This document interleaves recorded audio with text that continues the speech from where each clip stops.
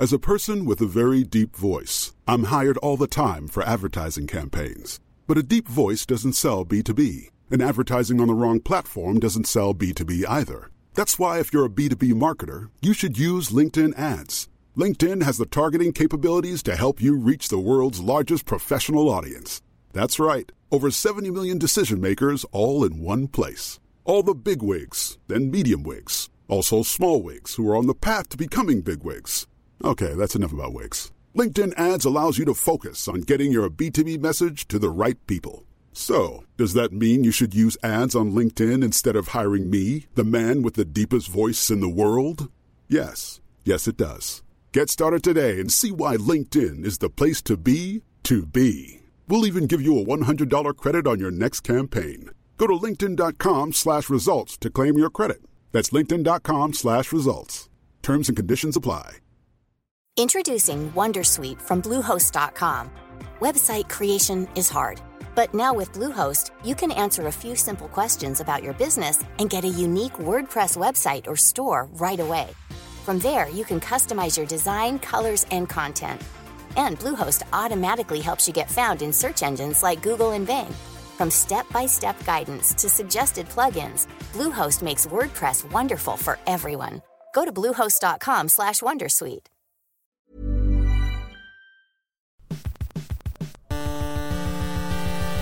UK Tech Weekly Podcast. One more week gone till Christmas, but we've still got tech to talk about, and I'll have two editors to do it with this morning. I've got Scott Carey, editor of Computer World UK. Hello. And Karen Khan, editor of Macworld. Hello. Hello. How are you both doing? Okay. Pretty good. Karen, I'm going to come back to you later because you missed out on last week's pod. So I'm going to ask you what everyone should be buying for Christmas, but I won't put you on the spot yet. You could have warned me. I'll give you time to think. But first, just after this drum roll, we'll be talking about the iMac Pro. Karen, as we record, it is the 14th of December, and for Apple fans, that means they've got a shiny new iMac Pro to get their hands on. Yeah, that's true. Although the iMac Pro is not really for all Apple fans. It's very true. much a pro machine for pro creatives who are doing things like editing in Final Cut Pro and 8K red video, drone footage in H.264. It's not for your average user. You've already outlined that it's not for us. It's not going to be users. on your Christmas gift guide. Yeah, even if you're like a massive gamer, then it's still going to be overkill for you. This is not a machine for your typical Mac fan. Yeah, to clarify, this is the brand new standalone desktop rather than the Mac Pro, because this can get a little bit confusing, right? So basically, if we backtrack a little bit to April this year, Apple was being criticised by professional users who were saying, you just don't care about us anymore, you only care about the iPhone. And they said iPod then. That's going back even further. We all deeply care. And sort of accusing Apple of neglecting its traditionally faithful Pro users.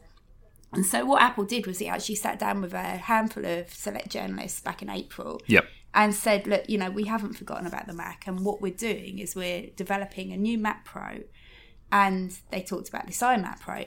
Mac Pro wise, it's worth mentioning because obviously a lot of people right now are wondering is the iMac Pro really replacing the Mac Pro? Probably for now it is, but Apple is talking about reinventing the Mac Pro as well. It seems that they kind of put themselves in a corner here with the Mac Pro. They couldn't update it any further, so it wasn't just users who couldn't update the kind of the trash can Mac Pro that everyone talks about. Apple couldn't either. They were actually stuck. They hadn't been able to upgrade it at all since 2013. So they really needed to address that. Yeah, they got a lot. Sorry, go on. Yeah, go on. No, you carry on. No, I was just going to say that, you're right. They got a lot of bad press about the Mac Pro, which, as you say, wasn't updated since 2013. Yeah. And then it also got a £500 price increase around the same time. Apple got a lot of flack for its so-called Brexit increases. That is a lot of money to add to the price tag of something that's, at the time was 4 and still is 4 years old.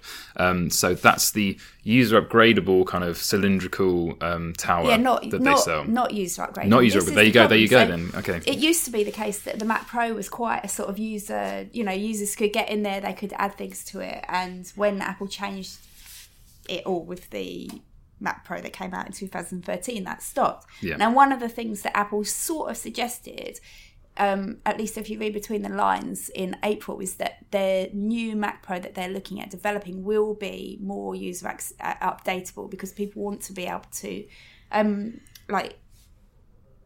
there's a word for it, but I've forgotten it at the moment. But basically, put things into the be modular. Modular, that's the word I was looking for. Thank you, Scott. No problem. So right now, you have this in the future, this new Mac Pro that's coming. You've got the iMac Pro now.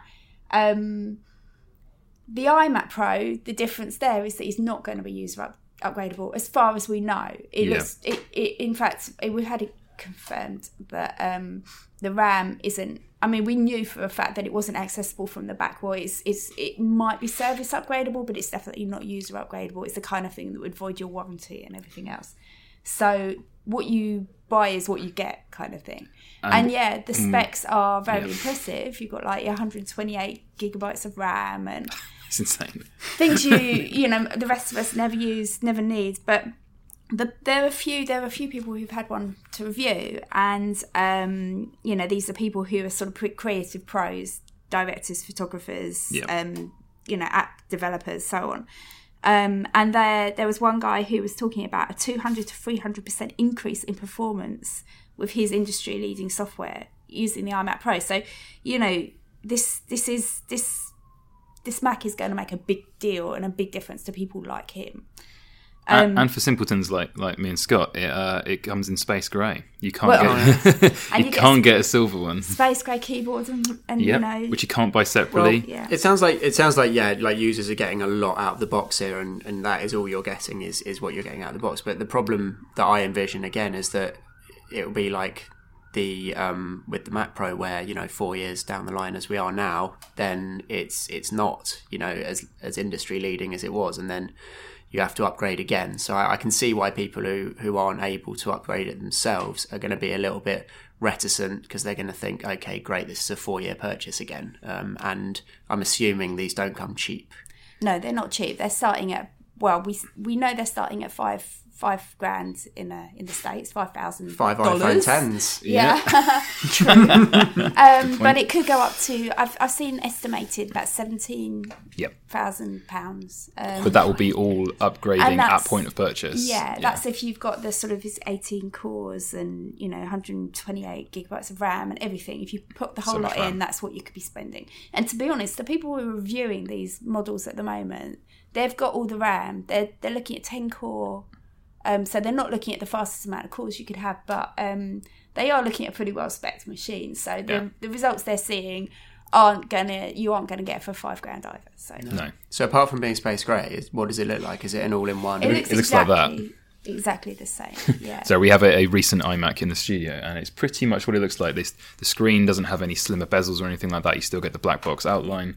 You still get the Magic Keyboard in grey, and the trackpad as well. The screen on the 27-inch iMac is amazing, and there's a lot of technology in there. Like you've got your 5K screen. You've got one of the things that they talked about when they announced the 5K screen on the most recent iMac, 27-inch iMac, was about 8K bits colour, and how they sort of create a way of being able to see that, even though it's not a true 10-bit display. But obviously, if you were looking to spend money on a display that gave you those features, you'd be spending a lot more than you are spending when you spend your $5,000 and you get one of these. So,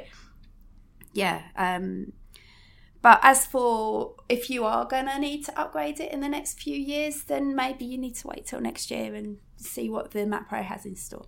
So what's this competing with? Is it like the sort of the workstations from people like HP and those sort of high-powered machines used by like visual artists and directors and people like that? And Apple has lost a lot of customers to those machines. So it is, in some ways, it's like when they sort of turned around in April and said, sorry, we've not forgotten you, it may have also been that they'd had a bit of a wake-up call, and that they've sort of recognised they needed to do something. Just by saying, we've not forgotten about you, kind of suggests that they've considered that they might have forgotten about them. Yeah, and I think the fact that they let the Mac Pro go so long without an update because they were so stuck, it kind of suggests in a way that they don't really care that much anymore. And to be honest, in terms of their business, how big a part of their business is it? You know, you sort of wonder if they're doing this just to kind of keep in good books. Yeah, because it was spun by the media that they'd forgotten about the professional market. But at the same time, that Mac Pro in 2013 was ridiculously spec'd. And perhaps it's a company that sort of looked at it and thought, we don't actually need to try and flog people another piece of kit like a year or two afterwards. And then it just got to the point where Microsoft is pushing ahead with stuff like that Surface Studio. But it's interesting that the iMac Pro isn't trying to do anything new apart from be more powerful. It's the same form factor. I think one of the important things about the iMac Pro and the Mac Pro back when they launched it in 2013 was it wasn't designed for your average user, like we said before, but it was designed to showcase Apple at its very best. Yeah. And it's kind of like, it's the sort of the showing off, look what we can do, that makes other people think, well, you know, maybe I'll buy another iMac, not that one, but yeah. So. And it's Apple finishing the year with a bit of an upmarket flourish, isn't it? Because like Scott alluded to, a very expensive iPhone 10 aimed at, well, everyone's going to want one, but it is aimed at a sort of a more affluent market. The iMac Pro at $5,000, potentially a Mac Pro coming, even though it's been delayed, a HomePod, which is going to probably be about £400. Is this Apple realising that it has just got to go for the big ticket items again to remain successful? To be honest, Apple's always been your sort of big ticket, expensive items. There's never been a time when Apple's ever been accused of doing anything cheap. Maybe the iPod socks. We were talking about iPod Shuffle, maybe. Yeah. But you know, they don't do cheap. They do high cost, high class. But I think recently, the tech press we've got to be picky about something, and Apple for a couple of years has struggled to justify its prices, perhaps, and with the iPhone design and again, not releasing a new Mac Pro but bumping the price up, people were sort of saying, well, what is my money actually getting me here? And perhaps the iMac Pro is a bit more of a justification for those high prices because it looks like a bit of a monster. Yeah, I don't know. I mean, it could be seen as a leap up from the cost of a 27-inch iMac, except that if you spec'd up a 27-inch iMac to its full potential, you could be looking at about $5,000. So it makes sense for what you're buying. And sometimes you do have a sort of model in between two other models where you think that's kind of only there to justify the price of the next one up, because who's going to buy the one in the middle? Yeah, you know, it kind of makes it not look as big a leap in price. But yeah, I mean, I guess they've priced it according to what they think people are prepared to spend. And you know what everyone says, the iPhone 10 is overpriced, but we know people who've bought one, don't we? So. Yeah, exactly. Well, it's also we know that this is aimed at creative professionals, but even though we all have coverage on Macworld, our colleague Neil Bennett for Digital Arts is out in California at the moment. No, not California, in New York. Sorry, wrong coast. With Apple. And obviously he writes for Digital Arts, so aimed squarely at that market. So Apple isn't trying to pretend here that this is a high-powered machine for word processing. No.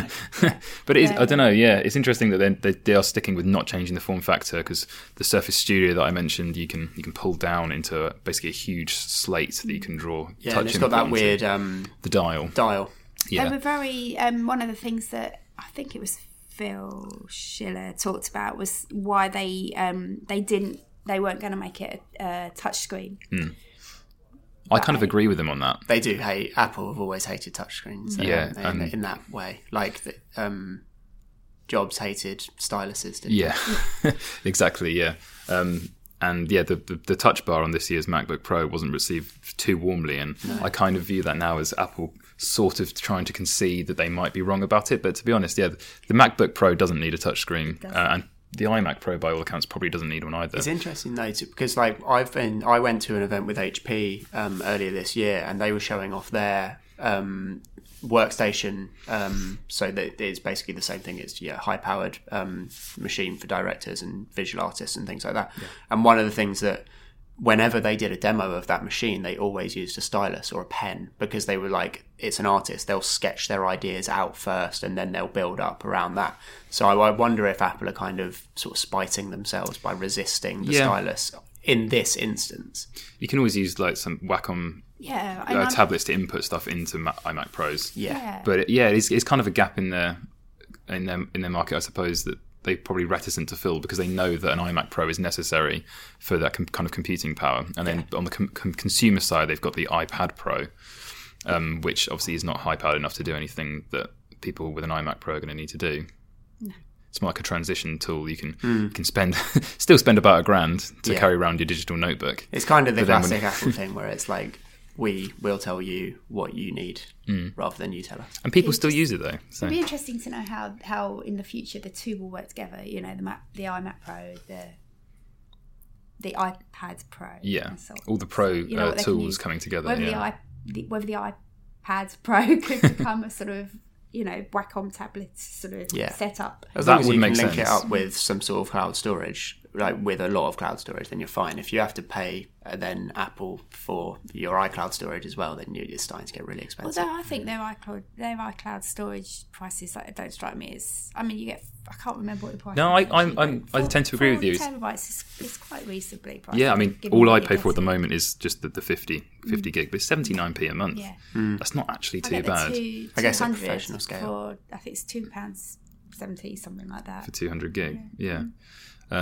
I suppose just Google are getting one over on them by offering quite a lot for free at the moment, but that's only photo storage. So Anyway, thank you, Karen. I must ask you, Karen, iMac Pro or oh hell no?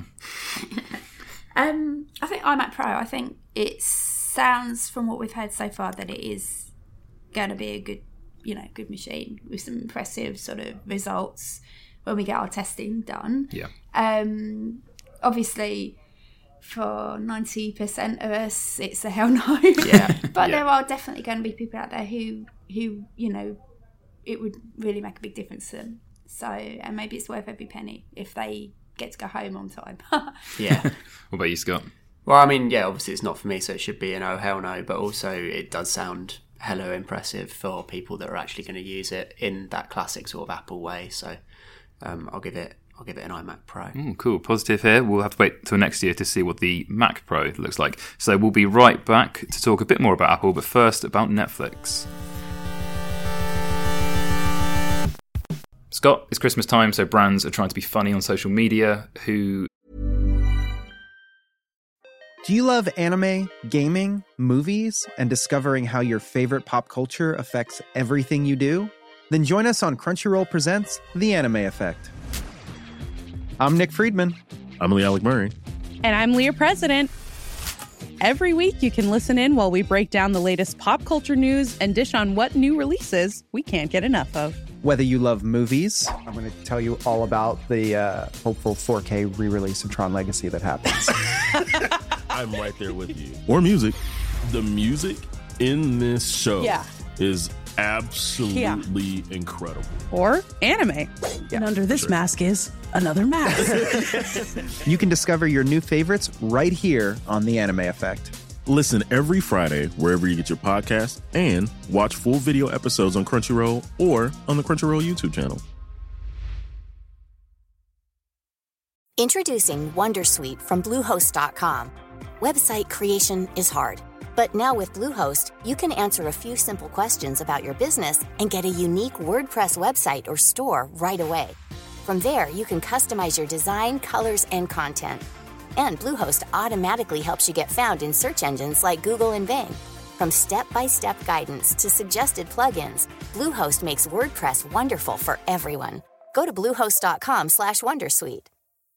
Millions of people have lost weight with personalized plans from Noom. Like Evan, who can't stand salads and still lost 50 pounds. Salads generally for most people are the easy button, right? For me, that wasn't an option. I never really was a salad guy. That's just not who I am. But Noom worked for me. Get your personalized plan today at Noom.com.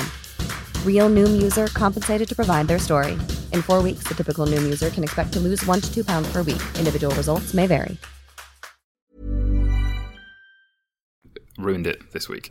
Well, Netflix very distinctly took a page out of Spotify's advertising book this week, where Spotify very cleverly, I think it must have been last year, it might have even been earlier this year, started mining a lot of their user data to do these clever sort of billboard ads where they would say stuff like, to the person that played Justin Bieber's sorry 60 times in a row, what did you do? You know, and like witty sort of data mined ads like that.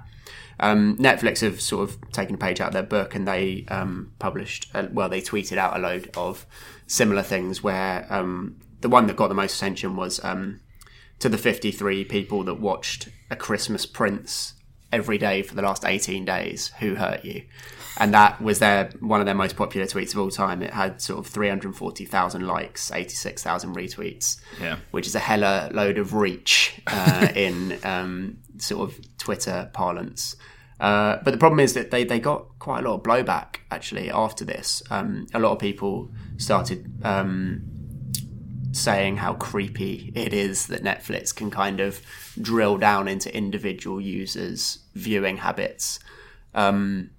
Also, just for context, A Christmas Prince is a Netflix original movie that has just been released, and it's about a New York-based journalist that goes to Eastern Europe to meet a prince who is about to become king and interview him, and then they fall in love. So is it a children's film? Or No, it's like a guilty pleasure sort of teen film along like the Olsen twins style of movie. Because I anticipated that, because some of the other things they were saying were clearly children's programs or films. Yeah, it's more and you're B kind movie of like, every day you of know, the we year. have Peppa Pig on in the house on like constantly. All the time, So you know what, Netflix needs to sort of Netflix needs to look at.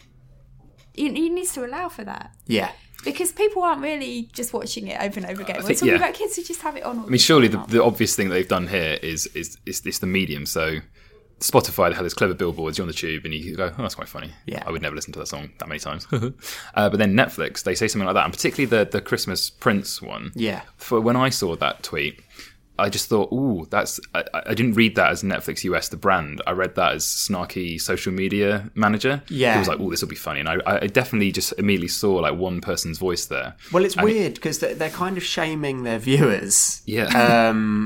You know, so it's shaming their customers in that way. And they're also, the other thing is they're kind of admitting that A Christmas Prince is like a guilty pleasure movie by saying like, who hurt you? Which is unusual for like a Netflix original. I thought that was a strange thing to say. Yeah. And then I definitely agree with you on the, it seems to have just been sort of developed by the social media team rather than maybe like an actual marketing decision, because even the responses got a bit weird. Like someone responded on Twitter saying something like, why are you shaming your users like this? And they were like I think they responded something like, if you want to talk to us about this, don't worry. Like, as in like, like, was it you that watched A Christmas Prince, basically? And then they responded saying, you don't have to look out for me, you're not my mum. And then they responded, it's okay, sweetie. And I saw that, yeah. That is just a classic social media manager kind of misstep. Yeah. Or just sort of pushing it a little bit too far. And, you know, brands on social media are generally pretty cringing. So that was the thing. It's sexist and insulting, isn't it? Yeah, it's weird. But I think the thing that I found interesting was how different the reactions to the Spotify version of this and the Netflix version were. And we had a little mini debate in the office about it. And I think it probably comes down to execution. It's like you said earlier, like a billboard is not going to get a load of angry tweets responded to it. So maybe people did find it creepy, but they didn't actually have anywhere to really voice that unless they were going to make an actual formal complaint. I think also it's just how people perceive the service they pay for as well, because Spotify bases a lot of its stuff around algorithms, and it's trying to help you discover new music, discover weekly how that's presented. It's like, hey, we're helping you out here. And I've never actually really thought about it being creepy, and I kind of actually use it quite a lot in the daily mix playlists that they do for you and things like that. Netflix is the same though. But that's the thing, Netflix is the same, and it gives you suggestions based on your viewing habits and stuff. So why is it that people are finding it more creepy? I suggested that maybe people are a little bit more defensive about their viewing habits than their listening habits. Mm-hmm. I don't know if there's any merit to that, but I mean, I would probably be more open. No, I wouldn't though, because like my Spotify habits, mainly because I share it with my girlfriend, like my top 100 songs of the year was like a horrendous mix of like terrible choices. So I wouldn't really want to share that with people. I suppose it's the volume thing, isn't it? We don't really bat an eyelid about listening to a song 100 times in a year, but if you watch a film 100 times in a year, then you're mental. Yes. Yeah, that's definitely it, I think. Yeah. The other thing about this is that, you know, a few journalists did actually sort of reach out to Netflix and just be like, by the way, like, how many of your staff have access to granular viewing habit data? Because that definitely can be a bit creepy. And they didn't really respond. And Spotify did the same thing last year. They kind of just gave like a canned quote where they said, these are general viewing habit data and it's not down to like an individual user. So it's the old anonymized data excuse, which is fine, but like, talk to any sort of data scientist and they'll tell you that there's no such thing as anonymized data, because you can definitely map everything. Yeah, totally. Yeah, because like back to the user. We've talked about it on the podcast before. You've bemoaned how Netflix refuses to release its overall data. It won't say what its most watched show was and all that.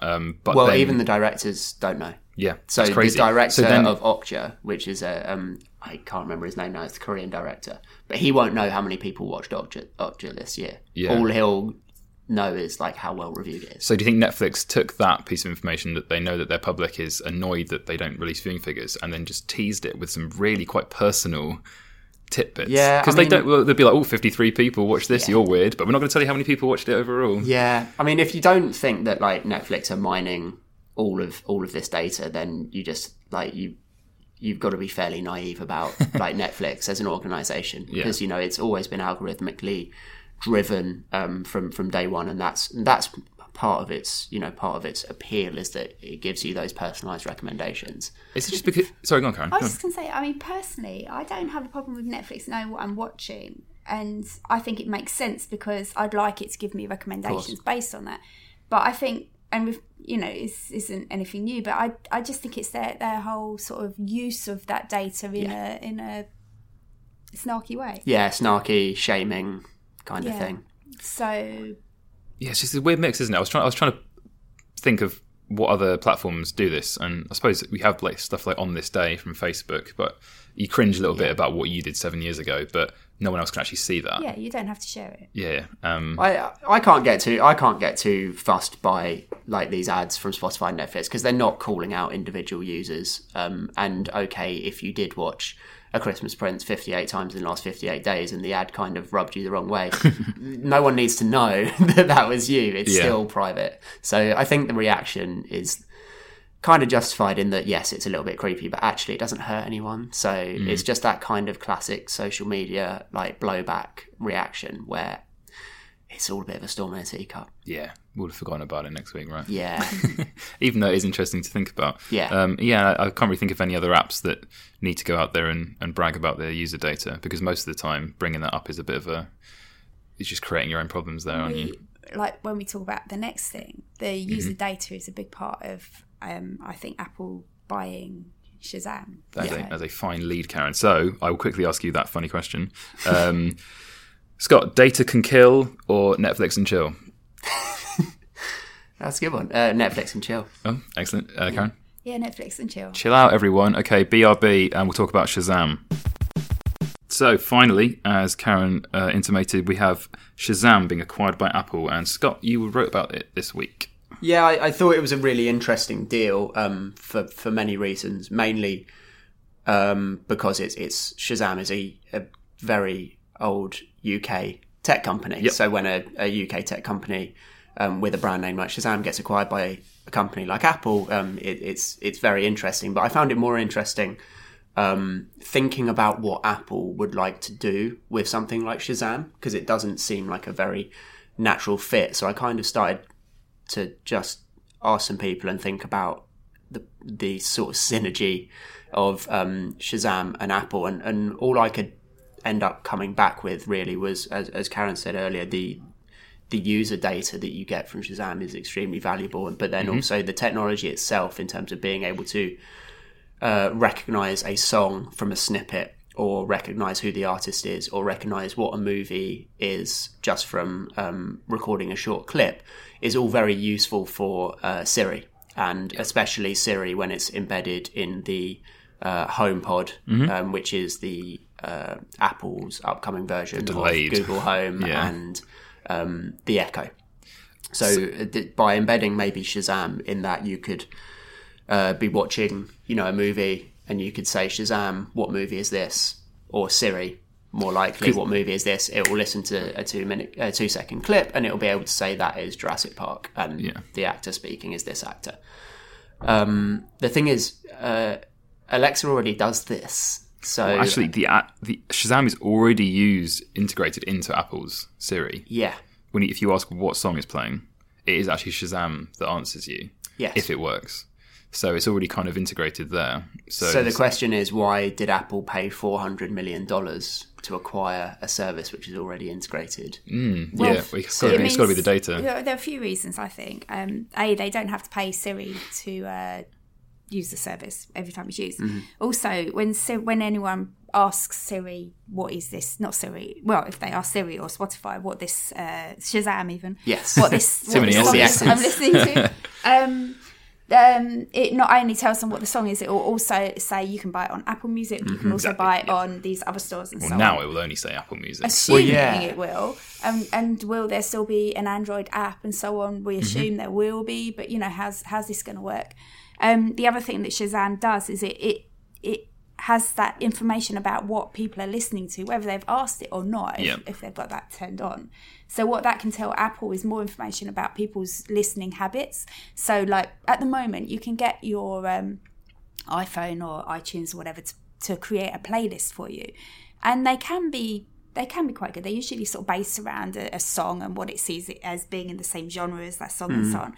But based on your listening habits, it could sort of say, okay, they like this kind of music, they like that kind of music, and they can get that more information from Shazam. So I feel that they can definitely develop that further. There's some stuff about how Shazam has some technology for scanning movie posters and other images to unlock extras there.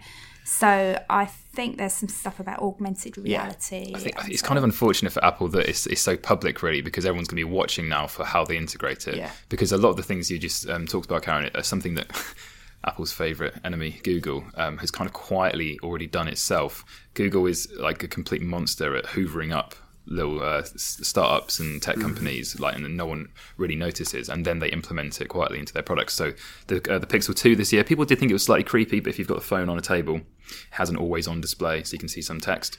And not always, but often it will know what song is playing in the background, and it will just display it on the screen, just in a very small little thing. Yeah. Offline library of data, so you don't have to be connected. And then, you can go and then listen to it on Spotify, buy it from Google Play Music and everything.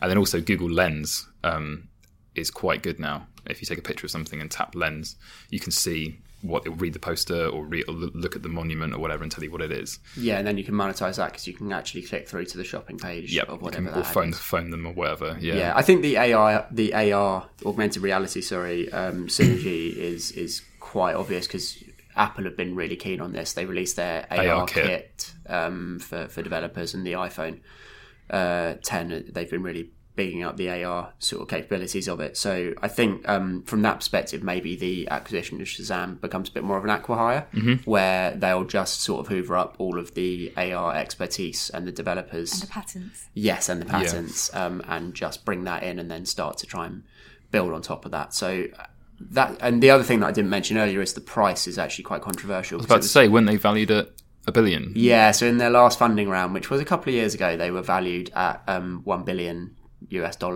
And they have just sold for 400 million, which is quite a hefty discount. And that mostly comes down to just valuations after funding rounds being completely overblown more than anything that's true. Else. It's the most Apple's spent acquiring another company since, can you take a guess? Oh, I'll tell you the price and you can have a guess. It's the most it's spent since it spent $3 billion in 2014. Do you guys remember who it was? Sorry, I know I'm lording it over you. You'll kick yourself because you do know. Yeah, that's going to bug me. Yeah. Oh, Beats. Yeah. Oh, nice. Yes. Dre's payday. Yeah. Two of their highest acquisitions of recent years have been to do with music. It's interesting as well that apparently, I don't know if this is true, but Spotify and Snap were also interested in purchasing Shazam. So the price isn't 400 million because there wasn't interest. I'm so glad Snap didn't buy it. Oh, yeah. They'd have put it in spectacles or something. It'd been rubbish. Spotify would have made plenty of sense. They probably just got priced out in the end. Yeah, and most Apple likely. obviously wanted to have those patents and all that technology. Yeah. So it'll be very interesting to see if the HomePod has been delayed for this reason, because they promised it for December. It's now just early 2018. There's quite a quick turnaround to get this kind of technology in there, but it would be interesting because they are positioning it and have positioned it in their keynote as a music device, as opposed to a general smart speaker. Yeah, and if you go on the HomePod page of the Apple website, it mostly talks about Apple Music. Yeah. Yeah, it just feels to me like they've really just missed the boat on that one. Yeah. It's like to position the HomePod. I'm sorry, we've changed the subject. No, it's fine. But it's fine. you know what? To position the HomePod as a music device is just going down the iPod Hi-Fi all over again, and it's not as if that worked well for them. And so what they're doing is they're bringing out a HomePod speaker at a time when all anyone cares about is like these smart speakers, like the Amazon and the Google, and they come out with this, and it's like people are just going to be like, but it doesn't do. Well, yeah, and they're also I'm coming out with expecting. something that only streams music from a streaming service, which has already pretty much lost the streaming service battle. Well, I was going to say, it's quite bullish. It's bullish of them. They they did the iPod and they had iTunes and ruled the world for a bit, but they won't let go of this idea that everyone still should be using, like you say, Apple Music instead of Spotify. Because I think it's a curse that it's called that, because they'll never get Android users using it. It is an Android app. But no one's going to buy an Apple Music. No, it will be interesting on that streaming service point. And to your earlier point, Karen, about like Shazam at the moment sort of directs you to Apple Music most predominantly, but it still goes to Spotify or Deezer or whatever, or Google Play. We assume that they will just sort of start focusing on Apple Music, but those contracts probably are multi-year contracts, so I don't know if you can just tear them up just because you've been acquired by Apple. Yeah. But what will happen is they'll probably run their course, and that will hurt Spotify. It will hurt the competition because they currently, they have 100 million active weekly users. I think Shazam, which is tons. We use 20 million times a day. Apparently, I did. I still use Shazam. I'm sitting in the pub. I'm like, what's this tune? Yeah. And it's quite streamlined now. And at the moment, that's driving a lot of people towards Spotify, and then that also ends up being affiliate revenue for both companies. So that will bite them in the end. I mean, I don't know if it's too little too late, but it's not inconsequential to mention. It's kind of one of those apps that in the early days of me having a smartphone, I just couldn't really believe that it worked. I know. It's like one of those magic things. I'm still like, wow, it knows it after 10 seconds. And actually, I was reading up, and I didn't actually realise Shazam predates smartphones. Yes. And originally, you had to call the number, hold your phone up, your little Nokia up to the radio, and it would text you what it was. Actually, it was like it was a 4-number service. That charged you to your pay-as-you-go. Yeah, it's phenomenal. I mean, it's a phenomenally old company, and it's one of 14 years or so, maybe more, maybe 15. And it's one of those really good sort of UK tech stories, and a lot of people picked up on this headline, but it's another example of a great UK tech company moving overseas, a bit like ARM did. Another UK tech company that Apple bought was Siri. Yeah. And I'm sure that this is going to have some big impact in Siri and the development of that as well, because there must be some interesting sort of I imagine the Shazam team will sit with the Siri team. I can't imagine them sitting anywhere else. Yeah. Well, in Apple Park, everyone sits next to each other now. Or so we're led to believe. Yeah, an interesting one, and Apple clearly not giving up. And I think it's a slightly wounded animal at the moment in the music area and also in the smart speaker arena, because Siri just isn't as accessible. This is my personal opinion, or maybe quite as consistent with its answers as the other two. And the fact that the other two are now out there with household name hardware, it's going to be tough for them. So it'll be interesting to see how they implement it. Do you see this as something exclusive to HomePod, or are we going to have it all on Siri on every device? I'm sure it'll be on every device. Yeah. I don't think they'll have anything really in the HomePod that represents this merger quite yet. Yeah. But, the interesting thing for me is that they could have built all of this capability in-house without acquiring Shazam. So it got me wondering whether they were actually interested in maybe acquiring the brand, because it is a very well-known brand. But that would mean that when you ask Siri what the song is playing, they should be leveraging, they'll say like Shazam says this, and that's like an added friction. So are they just going to fold it into Siri? And I would imagine they would fold it. Yeah, so then that would Siri was acquired when it wasn't known. That company wasn't famous. Yeah, so they would just be sort of bulldozing the Shazam brand in the end. You'd imagine they would. Yeah. I suppose, that's how it's worked with Beats. Obviously, people see Beats as I suppose, a separate brand. Yeah. And back with FileMaker, boring, but another one, part of Apple, not necessarily associated with Apple. But I think maybe Shazam will continue to be a separate entity.